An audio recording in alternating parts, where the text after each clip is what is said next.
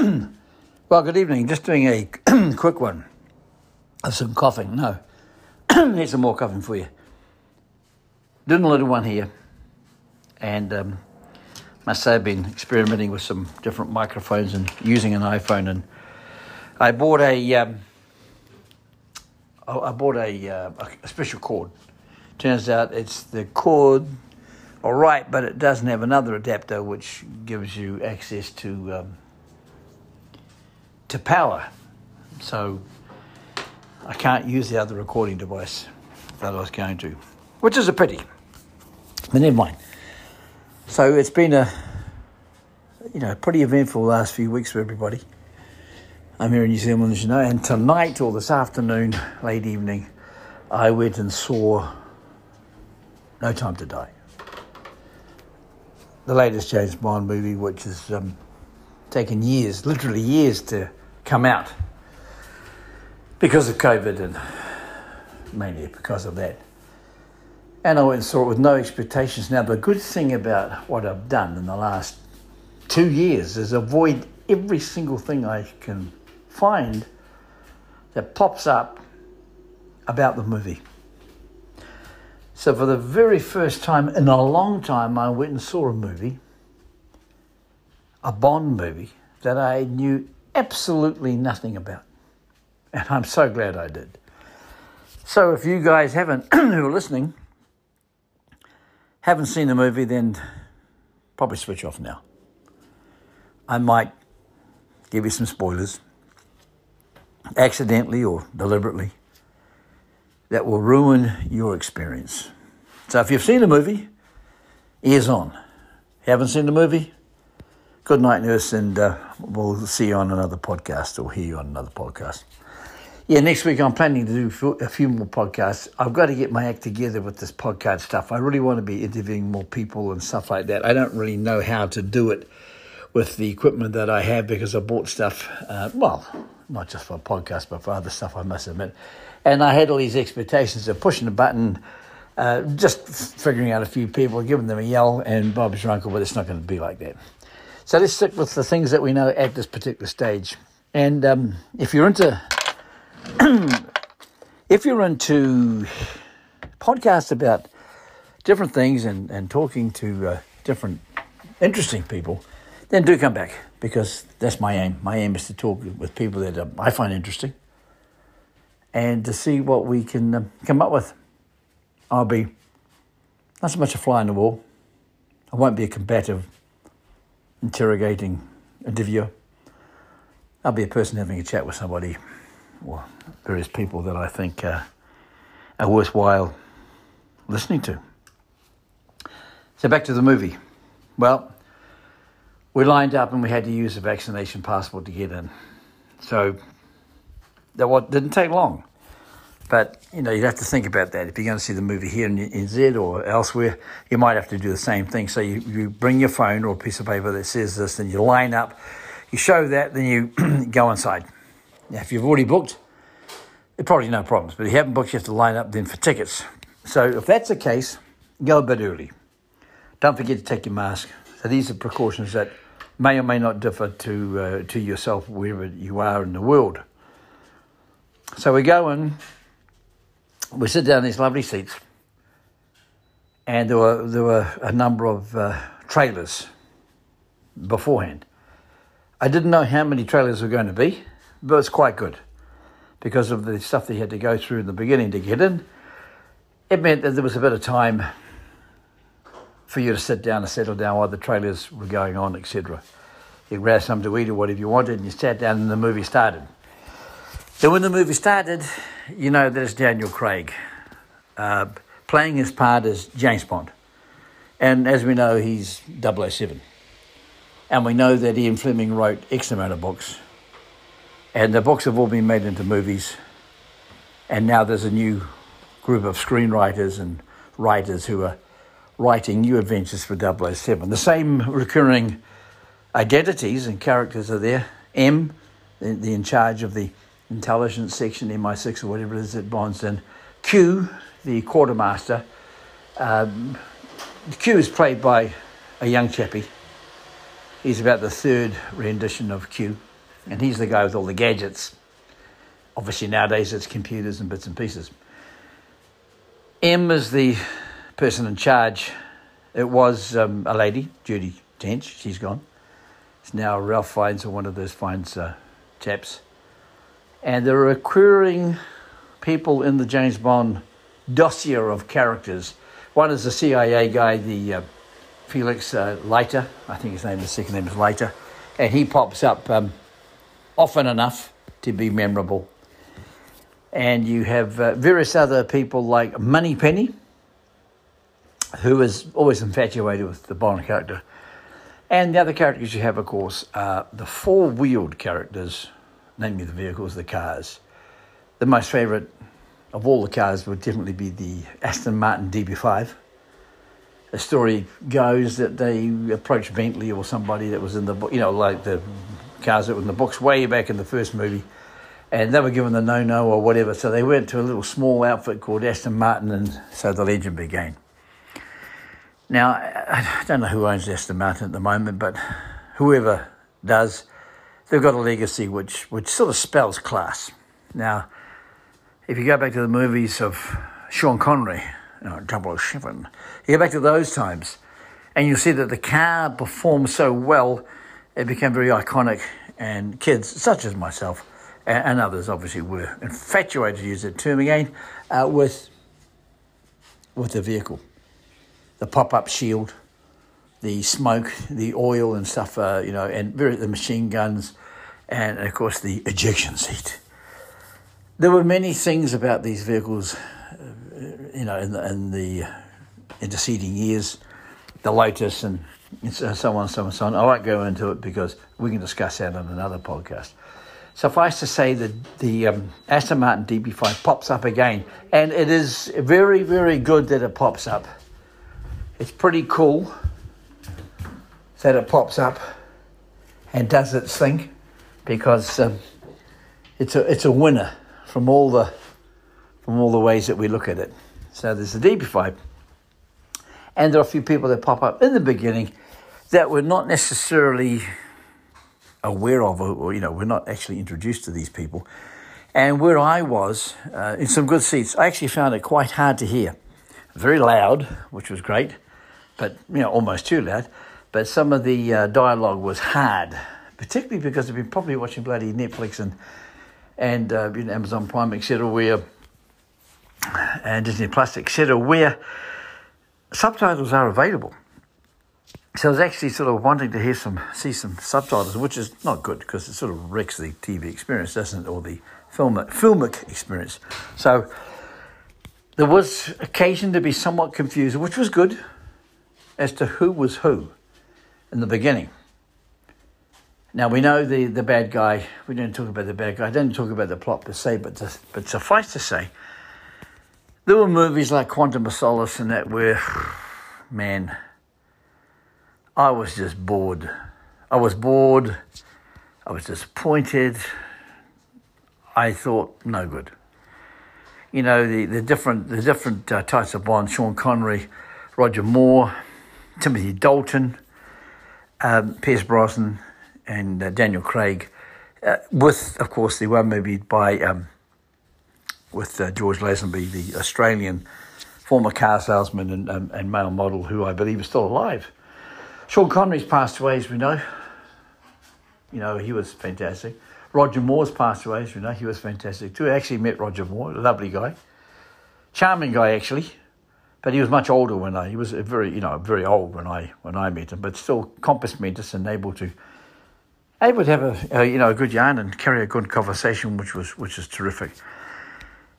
So I live in New Zealand. Well, Bond hasn't filmed any stuff. There's no Bond movies that are filmed in New Zealand or even Australia.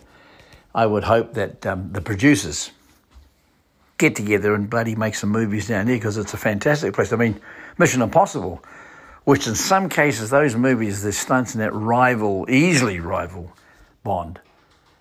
They were filming in Queenstown. Now, obviously, they filmed in Australia and various other places. So, if they can do it, then Bond should be able to conjure up, use some of the great scenery in New Zealand and Australia and make some good movies, or make one or two good scenario, good things down here. So the movie itself had parts of it which were reminiscent of the former Bond idiosyncrasies or characteristics that made it a little bit more unique than other movies who were in the spy genre. That was the use of some gadgets. It wasn't overplayed. And I think during the Timothy Dalton era, Bond became almost too normal. Just like a cruel sort of normal sort of guy. But, they're all well played. Nothing against the actors, all well played. But Roger Moore, definitely a light-hearted sort of approach. And a lot of the characters and the villains were, way out there. But here's the thing about Bond movies. The theme music, the soundtrack is actually always very, very sad. Yeah, that's right, sad. You might have some very, very good energized up moments, but there comes a time in every Bond movie, normally about the last third or last quarter, where I start dozing off a bit. Not because I want to go to sleep or not because I'm feeling tired or being put to sleep, but there's just that part where it's the installation part where Bond is with someone else, normally a girl or some other guy, and they're now wrecking the plans of the guy who's going to do damage to everyone. And, there's sirens or whatever going on. That's okay, but it's very Dr. No-ish and that sort of stuff. Every movie's the same. So this one, the formula was there. There was a sentimentality about it. As you look at all the theme musics, they're all theme songs. There's a little bit of sadness about it. And when you think of all the actors that have played parts in James Bond movies, the people that played Felix, the people that played Moneypenny, M, Q, and Felix, and other people, a lot of them have passed away. Some haven't, but a lot have. And when you see their pictures of them and you hear the music and you go back to that era where they were making the movies, and perhaps some of us were quite young, we looked up and thought, wow, this is pretty cool. Now, some of those movies, like, for instance, Dr. No, 1962, beautiful movie, greatly, beautifully filmed, blah, blah, blah, all that sort of stuff. I think Young was the director. I'm trying to remember all these things, but my goodness, how dated is it?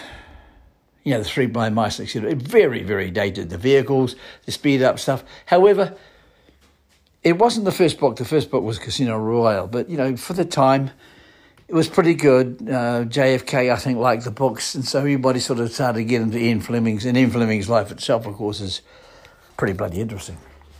But the guy that portrayed James Bond at the beginning, Sean Connery, he basically had to get the okay from the author, Ian Fleming, himself an adventurous sort of character who'd been in the war. And remember that these books were written, I think, about 1953 or thereabouts, Casino Royale.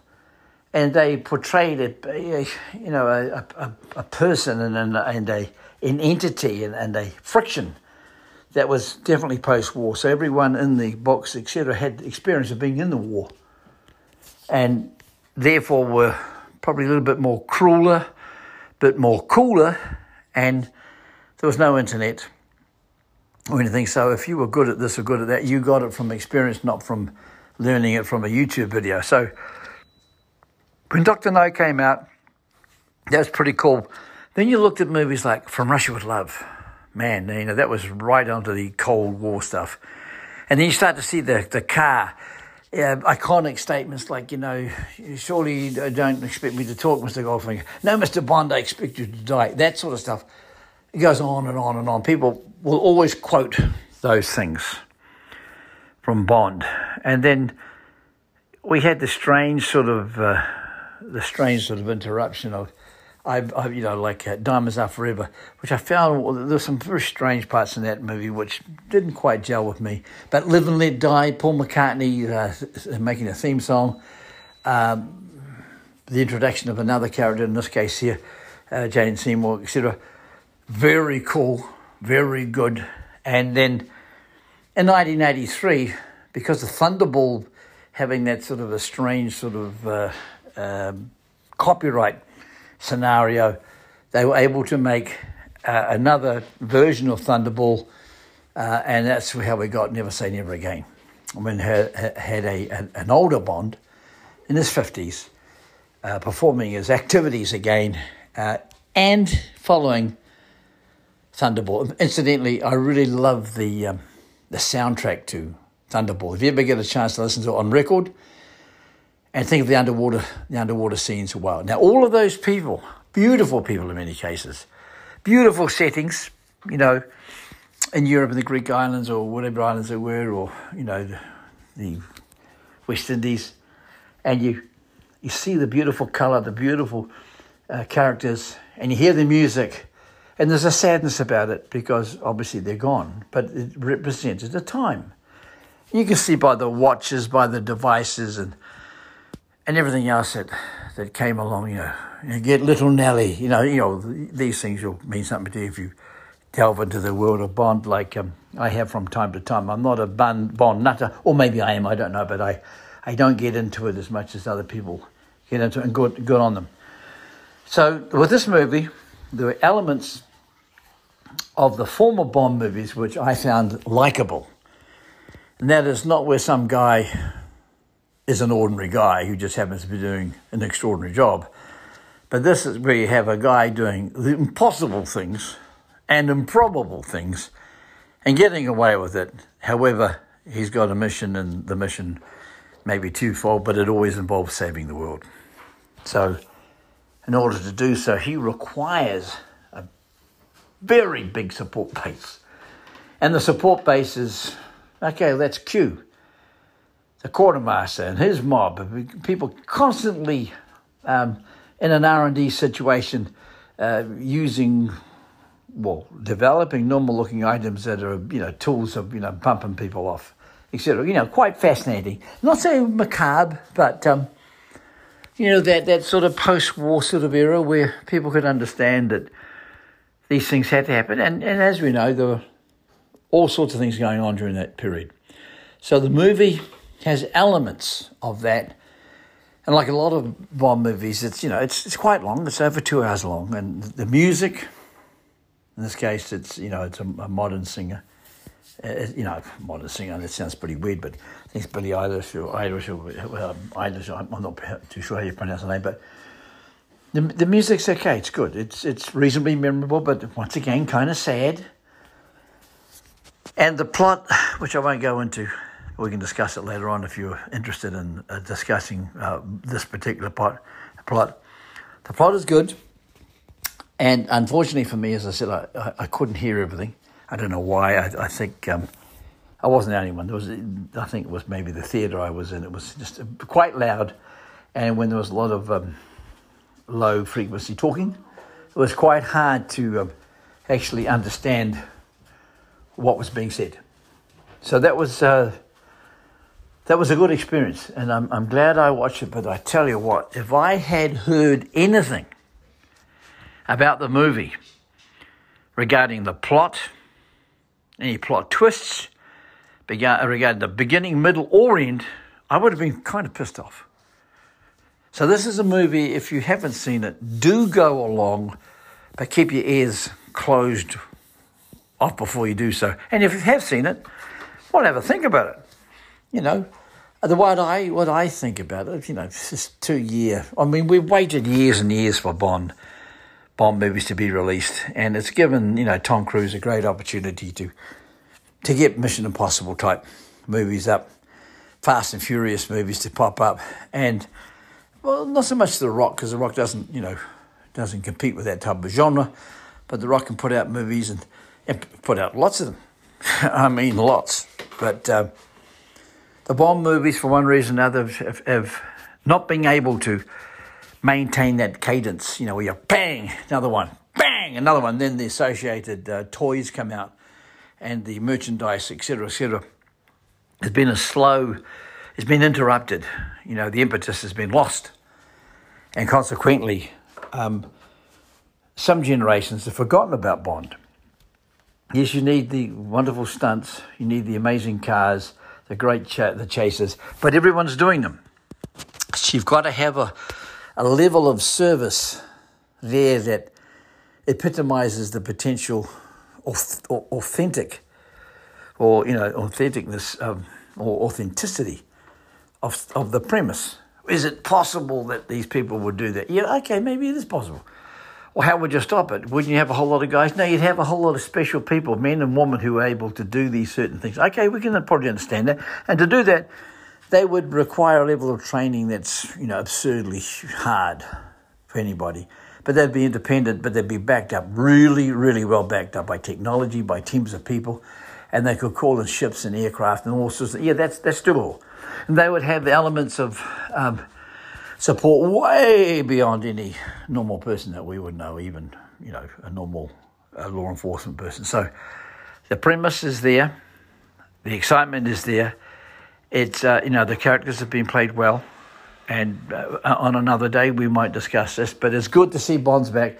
It's a shame that it took so long, because Bond will have to earn another audience, a new generation of audiences. And for those that are really besotted by CGI, which I can't really believe nowadays that anybody else would be there swooning with the pleasure looking at CGI effects, computer graphics and computer-generated images and stuff like that. I mean, I don't know many people who would be, man, it's fantastic, but I suppose there are. But more and more movies are beginning to realise that bullshit baffles brains to a degree, but not all the time. And it's better, in some cases, many cases, to have some stunts looking reasonably realistic without going too far. Quite often, movies just go way into another genre, science fiction or whatever, fantasy of some sort. It's okay, but Bond, I think you've got to be not so much as ordinary as Timothy Dalton's character was written to be, but somewhere along the lines, I think Daniel Craig's done a good job. He's managed to portray a Bond who's able to do certain things, whilst maintaining an extraordinary presence, where he's able to take on the real bad guys. You look at the panther-like gait of a young Sean Connery, born in Scotland in 1930. That movie released in 62 or thereabouts, Dr. No, probably filmed in 1961. So there he is, a 31-year-old Bond, walking with this amazing gait, a handsome bugger, probably bald then and various other things, but, the presence of him, wow, pretty cool dude. And became a well-known actor later on. But the way that Bond came into the I suppose the ordinary world of the ordinary person by way of books, and then by way of films, there was, I think, an attempt at maybe there's a one-off TV show in America or whatever, I believe. But when those movies came out, they were big deals. Big deals. You only live twice. You see the introduction of Bond in Japan. And this is the time when, the diodes were out and Japanese electronics were, becoming, pretty cool. They're beginning to get quite cool. The Rock's grandfather was there fighting Sean Connery. So you look at that and you see the amazing amount of turnout that people would come to look at a Bond premiere. Bond premiere, and if they were filming somewhere, there'd be crowds everywhere. Even when you look at the Las Vegas, etc., during Roger Moore's time, and we'll go over that later on another time. But when people went to the movies in the 60s, early 60s, it was still dress-up time. In New Zealand, they had the national anthem, which in this case actually was God Save the Queen.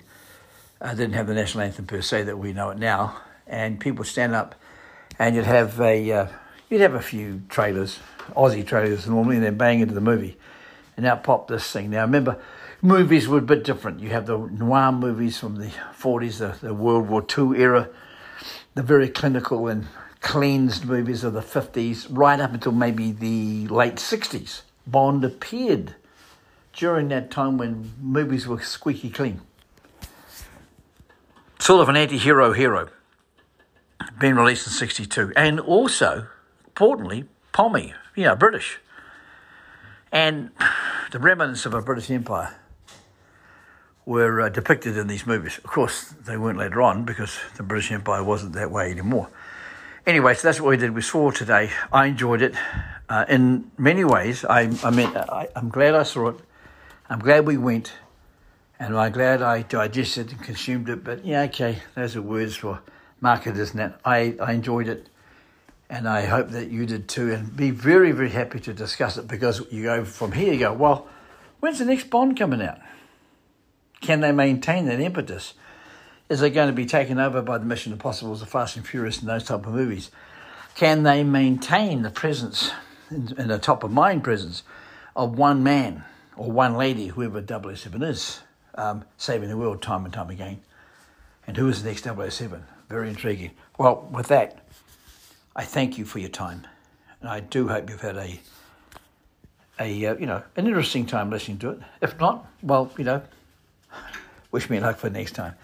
You take care and have a great day, and we'll see each other very shortly when I get some more interesting podcasts about various things coming your way. Thanks a lot. It's been a while since I myself have really spent enough time on collecting. What is collecting? Well, it's not just grabbing a whole lot of things together and saying, this is pretty cool, I think I'm a collector. Now, collecting to me is, it's a passion, isn't it? Things have no value, or they have immense value. It's the same thing. You can buy something for next to nothing that's worth a lot of money. But to the person selling it, it's worth nothing. But to you, it's worth immeasurable amounts of time, effort, and money. And if you come to sell it, you'd have to be persuaded to sell it. And someone comes along and says, look, you bought that for 10 cents, I'll give you 15 cents. But you say, well, no, thanks. Eventually someone says, I'll give you $1 million. We say, well, I think I can do without this item. You sell it for $1 million. Therefore, that thing's worth $1 million. And that person that bought it for $1 million, something happens to that person.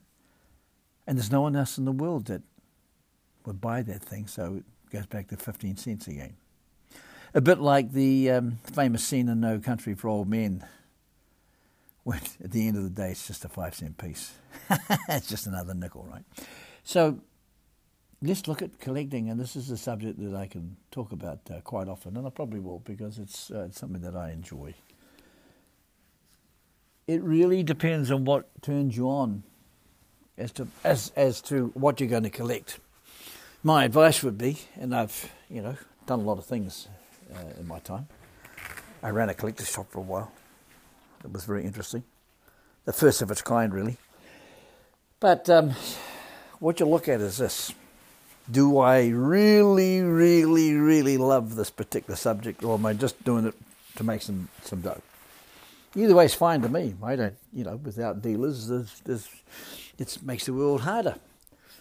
So you say to yourself, do I want to be a collector? Now, a collector accrues things and keeps them.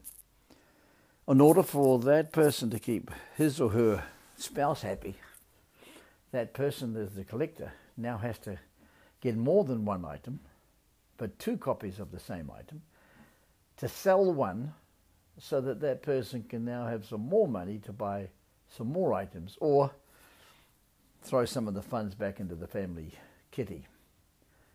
Because you'd be a very lonely person if you spend every cent that you've got on your own passion. So the reality is, once you start collecting, depending on what you're collecting, you will eventually have to become a kind of a part-time dealer in order to supply your habit of collecting with necessary funds. And you might apportion some of the funds from your selling activities to your own family kitty, so that it's not so bad.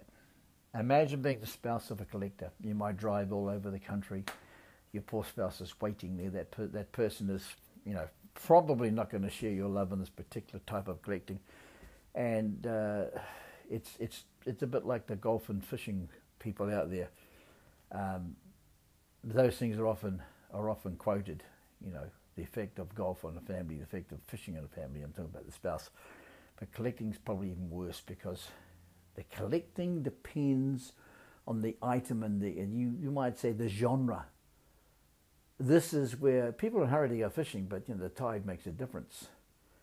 People are in a hurry to play golf, but they're generally speaking, they're going to play golf in the daytime. They're going to play time. They're going to spend a few hours, 3 or 4 hours playing golf.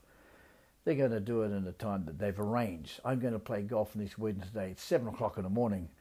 I'm going to be doing this. It'll be light at 6:30. But with collecting, no, I'm afraid that's out of the window. You want to be a real collector, you will travel day and night to go to places, and many times you'll be disappointed because the person selling it doesn't want to sell, or the person selling it has misrepresented the product or the item, or the person selling it hasn't a freaking clue what they've got there and told you that something was absolutely nothing. It could be a fake. It could be a replicant. It could be even a photocopy, whatever it is. The thing about collecting is that when you get the opportunity to find that golden fleece, that very sought after item, that unbelievable collectible, that's going to be there. It's going to be there for a tiny wee point of time, a couple of clicks on the clock, and then you're gone, Mr. or Mrs. or Miss. Someone else has got it in there before you. A bit like going to a garage sale and seeing a box of records or whatever that you're after, and you're just about to go there and someone jumps in front of you, elbows you out of the way, or his shoulder gets in front, and you see over his shoulder, he's flicking through the records with very deft fingers, bang, bang, bang, and starts selecting all the records that you've been searching for years, and buys them at 10 cents each. You would freak out as a collector. Those are the things that collectors hate. Missing out at the last moment, so wherever they go, their heart starts pumping. Oh, I got to get there in case someone else gets there first. There's all these things that happen. That's when you know you're a collector. If you couldn't give a toss, you're not a collector. You're an opportunist maybe, but you're not a collector. A collector could often wake up in the middle of the night. Now when a collector gets the things that they're collecting, what do they do with them? Well, it's a good question, isn't it? You can collect all sorts of things, and some of them are absolutely impossible to display. Like, say, for instance, you collect movie posters. Say you got 500 of them. Well, where would you put them?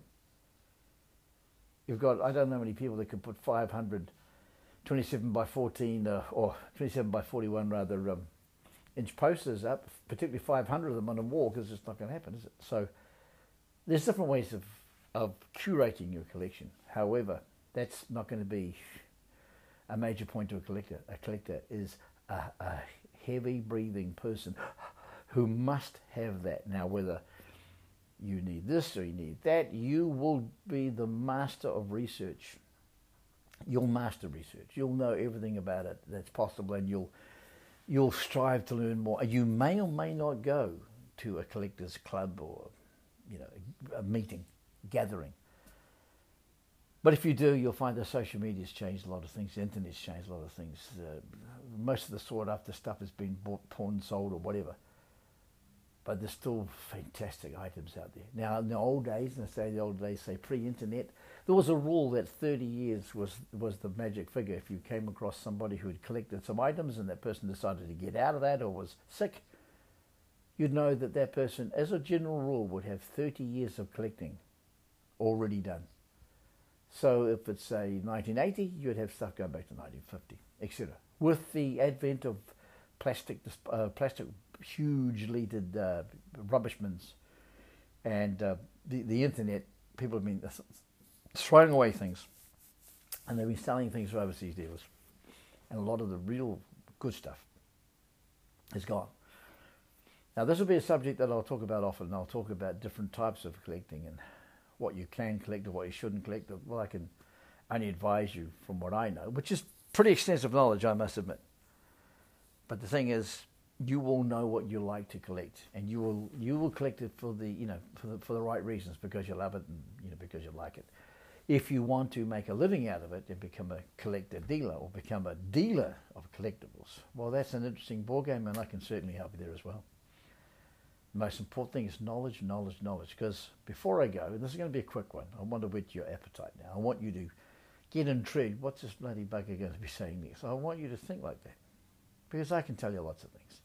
I can also share with you different things from other people. I can interview people, and maybe we'll talk about collecting. Because collecting is something that, yes, I know a lot about, and it's It's a very strange world because not everyone wants to open up with knowledge. Knowledge is power, and power is something they don't want to give away, because the thing that you look at every day that's just nondescript and it's nothing might be the very thing that 20 collectors worldwide have been searching for, but they do not know it exists, and they don't know where it is, if it does exist. And you see it every day, but you don't know what it is. You just think it's whatever it is. But we'll look at the different types of collecting, from ephemera, which is, pieces of paper and that sort of memorabilia, to sporting items, to hard items, to things that don't live, or things that don't last long, that they deteriorate. Things that were never meant to be collected. That's probably the majority of real collectors. Real collectibles were never meant to be collected per se. Talk about forced editions, talk about books, records, all sorts of things. We'll have a good chat. The three things I want you to remember, and I'll push this out to four, are this: rarity, condition, desirability, and number four, quite important, one that I personally have included, trends and fads. What's really popular today may not be popular next week or next year, because of a variety of reasons. I mean, there are Elvis collectors out there, but they're probably not as many as there used to be. But I could use different examples. Phone cards, it could go on and on and on. But rarity, rarity, R-A-R-I-T-Y, rarity. It's the thing has to be rare. And remember, we're now getting into NFTs, which is another type of collectible. Definitely rarity or uniqueness is a prerequisite for an NFT, a non-fungible token. But yes, let's look at rarity. The thing has to be rare, otherwise it's everywhere. Condition, wow. Obviously, if you get in the best condition possible, that would be very, very good.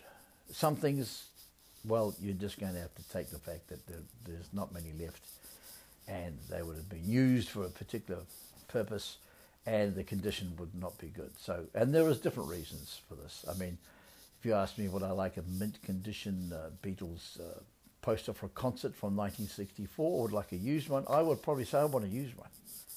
But that's me. I would be very suspicious of a brand new looking poster that had never been touched. I would prefer the ripped, sellotaped,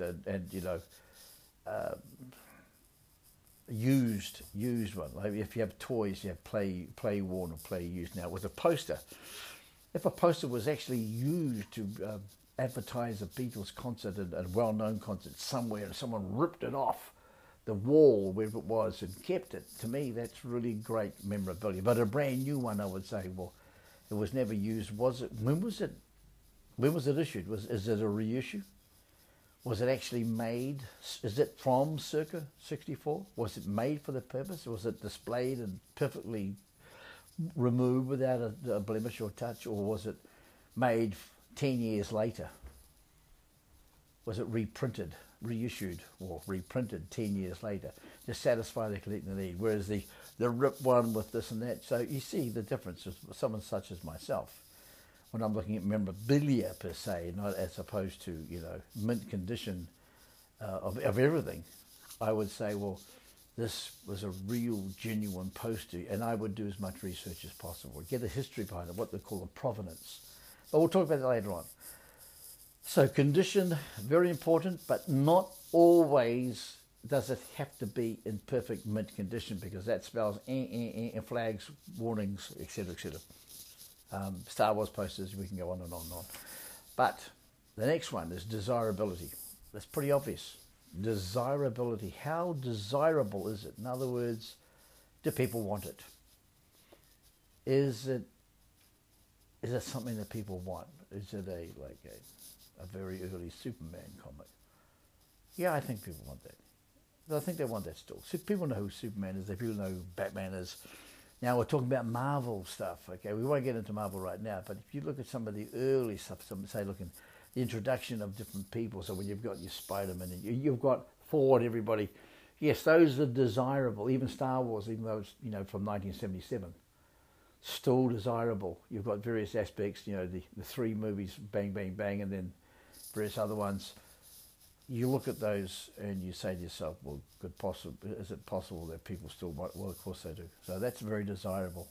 So desirability, you can understand that. You can sense it, feel it, that's desirable. Something very obscure would be desirable, but only to a very small amount of people. So the market for something that's very, very, very desirable, desirable means that it's going to be harder to get because people will be after it and you're going to have to pay for it. The worst thing most of us could ever imagine is, say you're hunting for things for 30 years, 20 years, 5 years, 2 years. You walk into a shop and every single thing you've ever been wanting to buy was there on the shelf. $2, $10, $15. You could buy the whole lot. Your whole reason for getting up in the morning, apart from your family life and work and job, etc., is now gone out the window because the things that you thought you had to hunt for, find and research to collect is all sitting there. It's no longer the thing at the end of the rainbow. It's just something that anybody could walk in and, I might as well start collecting this. I'll buy the whole lot.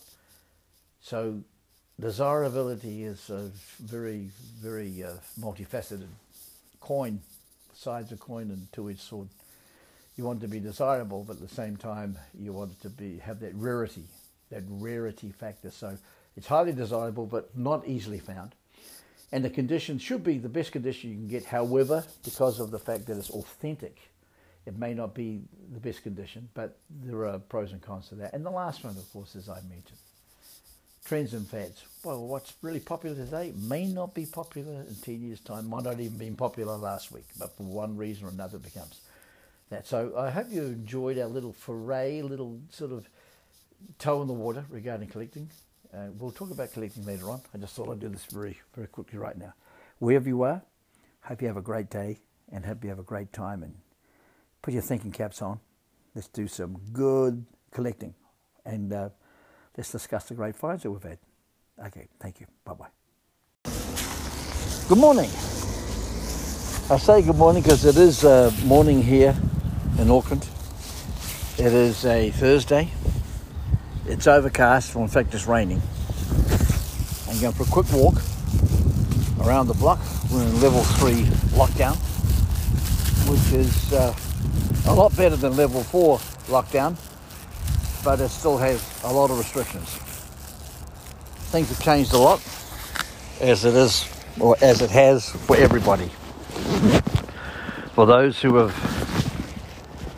who have had relatives, friends pass away from this terrible disease, my condolences and best wishes for you. These things are terribly sad. And anyway, we do what we can do, and things have changed forever. I don't believe anybody has the same life that they had pre-COVID. And I would suggest that for many, this life-changing turn of events has ultimately and utterly dictated the way that they can carry out all sorts of activities, family, friends, and obviously jobs. Now, family comes first, for obvious reasons, but if you've got a job that is not online, then you may be hard pressed during these times. If you've got a job that can be done at home, good on you. There are certainly factors that are good and bad with working at home, as we all know. They've always been there, but some people are zoomed out. I'm not, because I don't have that many Zoom meetings, believe it or not, but some people have 4 or 5 a day and they're zonked. Not because of the program, just because I think that, there's people could be quite busy. And because you have a lot of people on a meeting, well, that means that there is no sort of escaping the fact that you're either there or you're not there. So for many people, like a retailer, this is a game changer. if your mall or your shopping strip or your standalone retail customer-facing shop frontage is not able to be opened, then you have to go online. And when you're online, you have to get customers to know that you're there. So if they can find you and get their attention, then they can engage with you. So probably it's never been more important to try and get with the program. Your Twitter, Twitters and your Facebooks and your even the TikToks and various other programs. I'm sure there's many out there that people tend to go to. Now, when you go into these programs, you'll see all sorts of things, and I think things are changing too. Some social media platforms are getting quite heavy on, the liberal use of swearing, etc., etc. Definitely, you want to watch your P's and Q's. You don't want to be saying something too weird because you might be kicked off. All those sort of things are happening as we speak and evolving into a type of decorum, culture, if you like. But when I look at the enormity of the changes, the big effects obviously on those who have had a relative or friend pass away, it must be devastating. And all the best to you, as I said. And for those who can't pay the rent, which is extraordinary. Imagine being in a lockdown situation and you still have to pay rent. I feel sorry for you guys. How would you do it? Your shop or whatever it is you got's not open. So the thing is, but you have to embrace the tools that are out there. Yes, you can survive, and yes, you can flourish. But not everyone can survive, and not everyone can flourish. The reason being is that these bloody tools are not that easy to work if you've got a mindset that says they're not easy to work. So first thing is, change the mindset for those of you who have that problem. Say, okay, I'm willing to give it a go. This is a lifeline. Now, whatever that lifeline is, let's just say it's digitizing your activities, even more so than you had before. Before you might have had a website. Well, make that website a selling website. How to drive traffic to it? Well, you can sell on all different ways. You can sell on your own website, have an e-commerce platform somewhere, you can have Shopify, sell on Facebook. I'm sure you can, do many things on YouTube. There's all sorts of things you can do. You have to embrace those. You have to learn about them. 20th July, 1969. Sea of Tranquility. 0258 plus 15 seconds of GMT or whatever it was. Early in the morning, GMT. Neil Armstrong set foot on the moon. That's one more step for man, one giant leap for mankind. That day, 1969. There's more power in the smartphone that you have in your hand right now than the power of the computers that took man to the moon.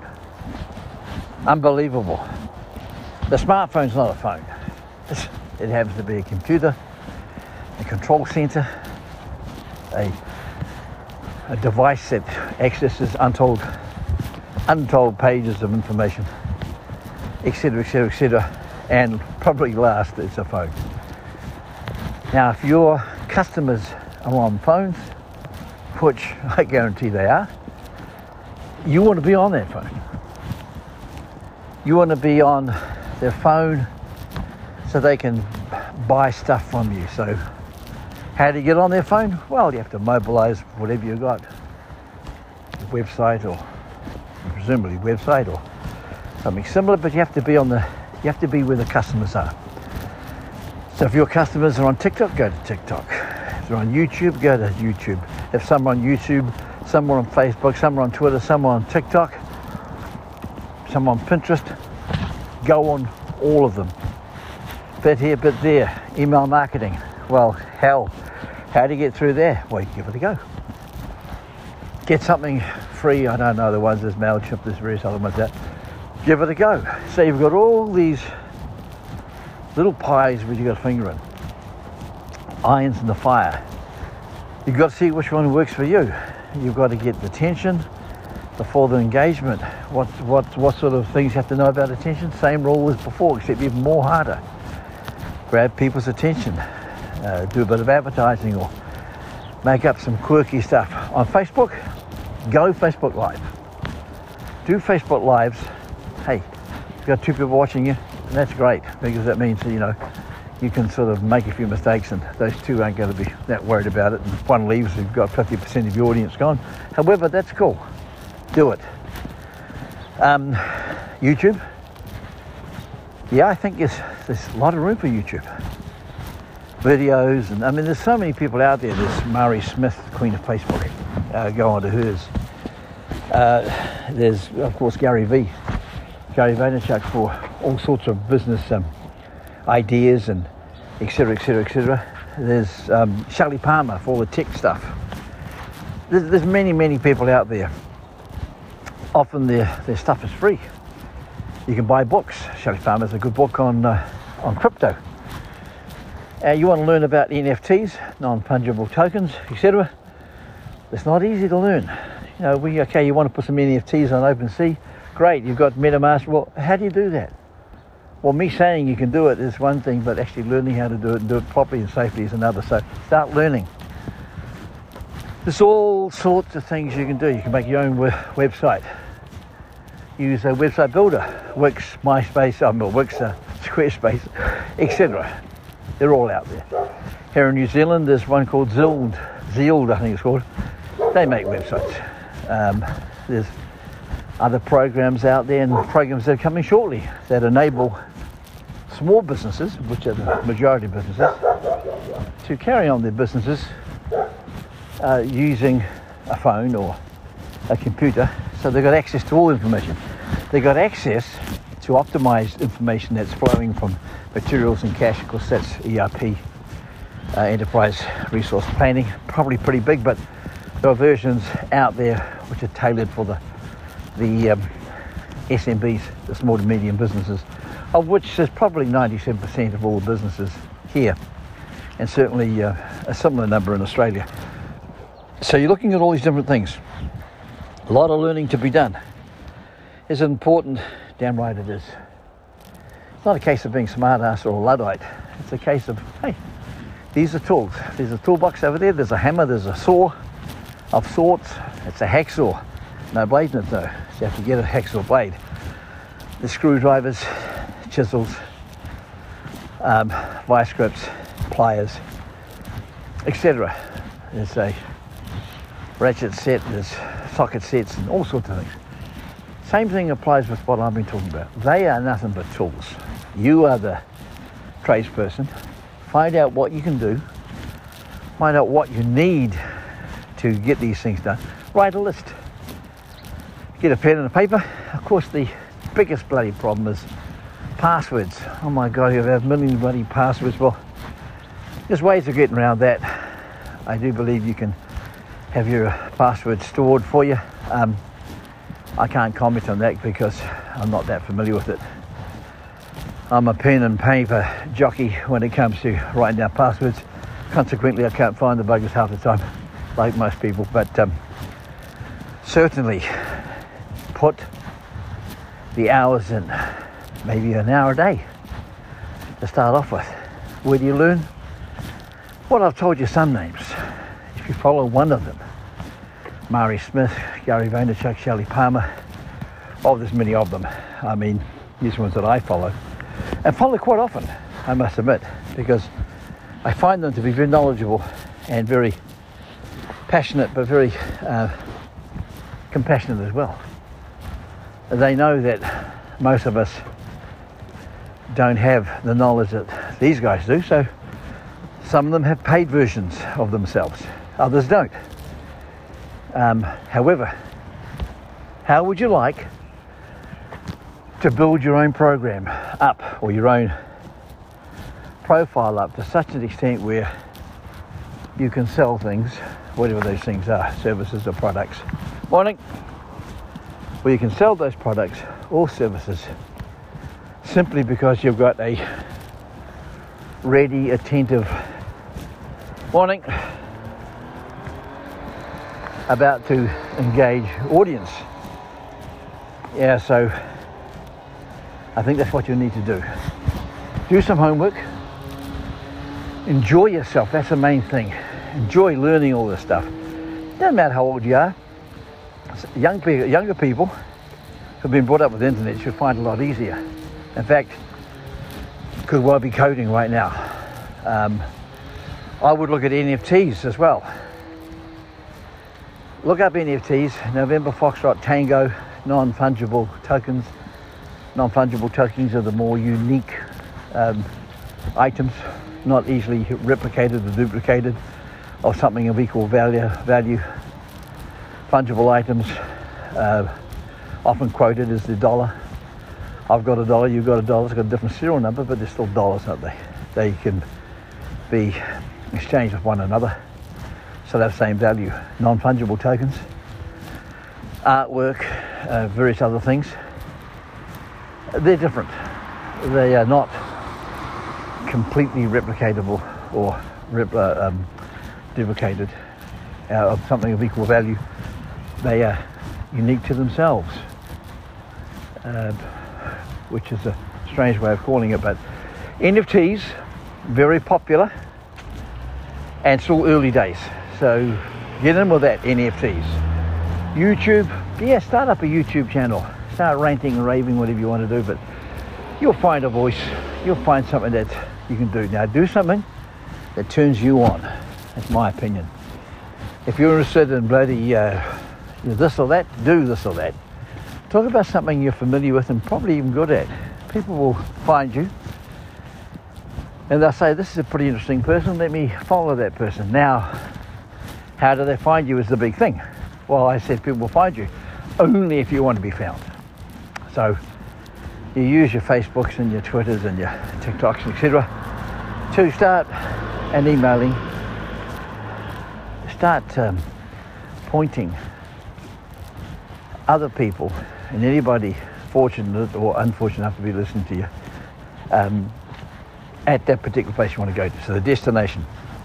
You might have 5 destinations. All roads lead to Rome. So learn it. And I don't think there's anybody that knows it all. Maybe those people I mentioned. They seem to know it all. Some of them are quite well off. Others, I don't know. Am I well off? Yeah, I am. I'm really well off. Personally wise, money wise, hey, not so much. Will I get there? Well, if that's my aim, I could get there, but not at the cost of wearing down what's really valuable to me. Not at all. So what I want to do is I want to have balance. In this ever-changing world, what have I got to sell? I've got potentially services, yeah, maybe. Products, yeah, I've got some. Can I make some? Can I make an NFT? Yeah, I probably could. Would I know it's valuable?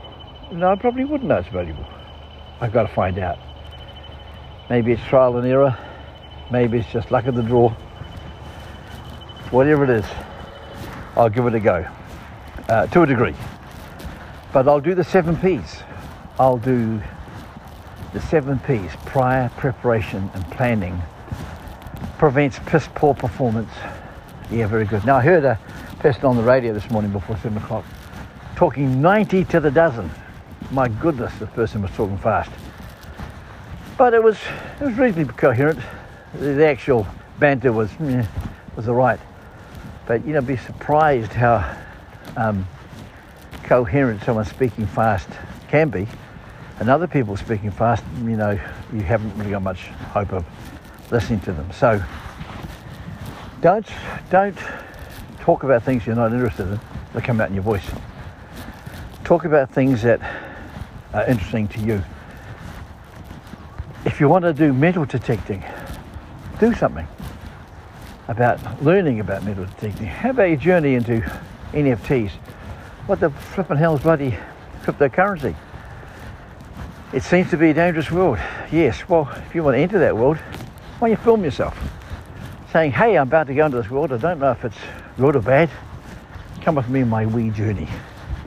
Let's find out about it together. That sort of stuff I quite like. And if the production values of your video aren't very good, well, it doesn't matter, does it? Does it really matter? If you're perfectly lit, well, I don't think so. It helps. Maybe when you get perfectly lit, people think, shit, this person must be rich now. Must know what they're talking about. Therefore, I better start listening. So there's all those things that seemingly indications of success or attainment of knowledge, expertise. To me, they're irrelevant. You can do just as much on a crappy bloody device as you can on a beautiful device if the people are looking like you and they want to hear what you're talking about. So it may not be fantastic for strangers who know nothing about you, but to get that loyal audience. And let me know how you get on. This is a kind of a funny podcast because I only come on every so often, and I'd like to interview some people. What say I interviewed myself? Wouldn't it be weird? Good morning. Tell us a bit about yourself, Darren. Well, I'd rather not. I'm quite a boring person. Or maybe I'm not, I don't know, but I don't really like talking about myself. Come on, you can imagine that. There was a thing I saw the other day, something about somebody who's often guilty about talking, this person's guilty talking to themselves, but then they both laughed. I mean, that was quite funny. I enjoyed that. So when you're interviewing somebody, chatting, you can go Joe Rogan-like, which is more of a chat, or you can go the other way, interrogative type sort of interviewing, hard talk type sort of scenario. Well, it's okay, but bit harsh, bit hard. Now, I'm walking with a dog on a leash and walking down opposite us, coming down, completely confident as a cat. Cat couldn't care less. Quite amazing. Maybe we should all be a cat one day, eh? Couldn't care less about what other people think. Anyway, let's get into this more often. I'll do some interviews, as I said before. I've got some more experiments to do. I've met some interesting people, and you'd be surprised. I met people in their 60s who were very, very knowledgeable about tech stuff. Very knowledgeable. Interesting. I've been doing some film training things, webinars, seminars. I go every so often. Very, very interesting. Because I do want to make some documentaries and some films. When, I don't know, because I'm kind of busy, but I will do it. I'm really interested in it, and I think, instead of complaining, go and do it. If you don't like a commercial, fair enough, you don't have to buy the thing that they're selling. But if you don't like a commercial because the commercial actually stinks, why don't you make your own up? See if you can make a commercial with no budget. Yeah, that would be. See if you can make a 30-second movie or 10-second movie. Now, those are the sort of things that I find really interesting, because the principles are the same, beginning, middle, and end, some sort of story in there that, that's cool, memorable. Acting is good, or acting is not good, or maybe there's sound, maybe there's no sound, maybe there's no music. Imagine that. Maybe there's no video. Maybe it's just bloody utter silence, and then a match is lit, or who knows? There's all sorts of things you can do to get message across. But can you make an engaging movie for 2 hours? Man, that's hard, isn't it? Imagine the days of film. Amount of people. And when you see these movies nowadays in the theatre, and you happen to hang around towards the end of it because you think there might be a little tidbit at the end of the credits, and the credits keep rolling on for what seems like 10 minutes. The hundreds, if not thousands, of people working behind the scenes. My goodness. I could never make a movie like that because I wouldn't be interested. It's too much. But then again, the great movies, the ones that have, longevity, they have longevity for many reasons. So, you can always write a script, but be creative. If you're creative enough to be listening to this, which I'm grateful if you are, then think of what you can do to be even more creative. You can do it. No one's boring. I don't believe anyone's boring. Everyone is good at something. Man, I wish I could sing. Oh, I really do. I wish I could sing. Man, I'd be so happy, but I can't. So, I can give it a go. But, it's pretty painful. But I'm allegedly good at other things. Everyone can do something really good. And the best thing is to do things that you really, really like and enjoy. Things that turn you on. Things that you're passionate about. You actually become an expert, I believe, at whatever those things are that you're good at. And people out there, they want to know more about what you know, which is really good. Morning. No problems. And under lockdown 3, or definitely 4, but certainly lockdown 3, I tried to provide some form of, decorum myself by allowing people to walk down the footpath that I am by moving to the side. Well, wherever you are, I do hope you're safe and well. And let's get into some more things. And you judge me by my progress. If I'm still talking the same crap week after week or month after month, then that's not very good of me, is it? I have to, put my money where my mouth is. Well, not so much that, but I have to do some things, get some things going. So here we are. I'm venturing into some places where there are some people, and I will sign off now. There's another cat over there, bushy-tailed one, completely confident around humans. It's incredible. Well, coming up to 24 and a half minutes. So this is me, Darren, speaking to you wherever you are, and I really, really hope you are safe and well and enjoying yourself. Good morning. Wherever you are, take care, and we'll hear from you and see you and talk to you later on. Bye-bye. Well, good afternoon. It's a lovely, well, it's not a lovely, but it's, it is a Sunday, the last day of October in a very extraordinary year, to 2021. Tomorrow is the 1st of November. However, this morning the All Blacks played Wales and there was a bit of a prankster on the field, so there's a lot of conversations for people to talk about. But what I'd like to just go over is what we plan to do, what I plan to do in the coming, woohoo, there's some Halloween people over there, hello, what I plan to do in the next few days and on a regular basis. So we're gearing up to basically have lots of podcasts, so kind of like a radio show. Some will have a video, some won't have video. So those audios will be kind of like an unusual radio station with a bit of this and a bit of that, and we'll sort of add it, here and there to make it a bit more consumable, a bit more interesting. So there may not be any theme music in the beginning. There might be some later on of a duration that's not going to annoy you or piss you off too much. And I'll be interviewing or having chats with, more than interviewing, a series of people on a regular basis every week.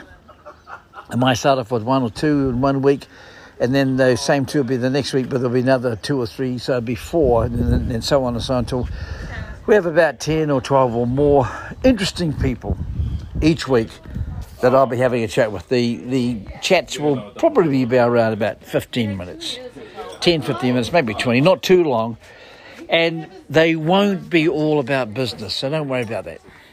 Some will be about business, but most will be about things that I find interesting.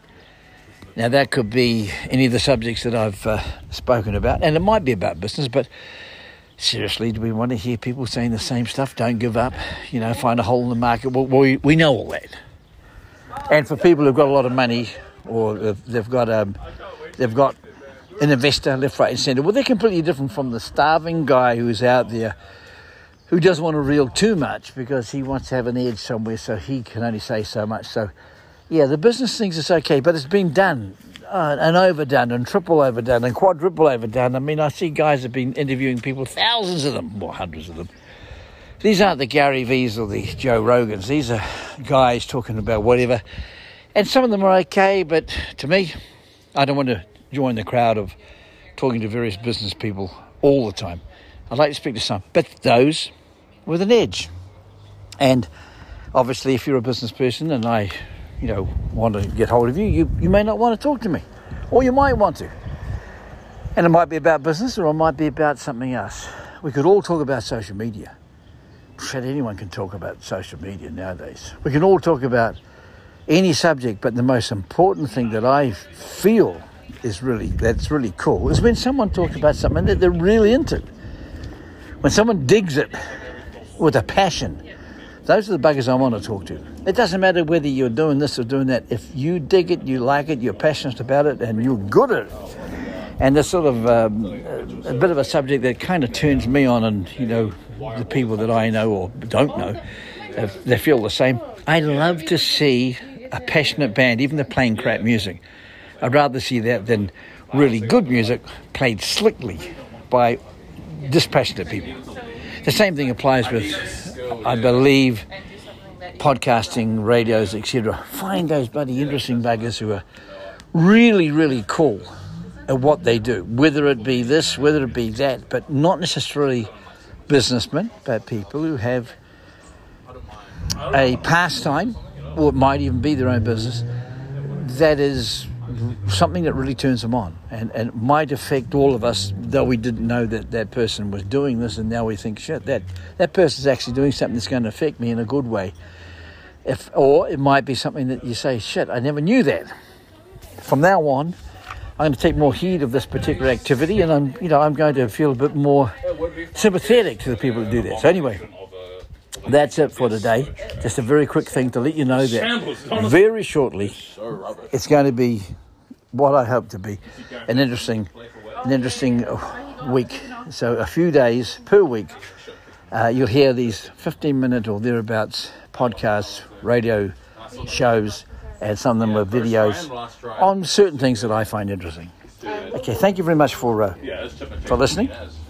I must remember to say that, and I don't know what radio station it is, but whatever it is, I remember listening many, many years ago in Los Angeles, and it went like this. The station was KJLH, and it was, this is KJLH. Now, that's kindness, joy, love, and happiness.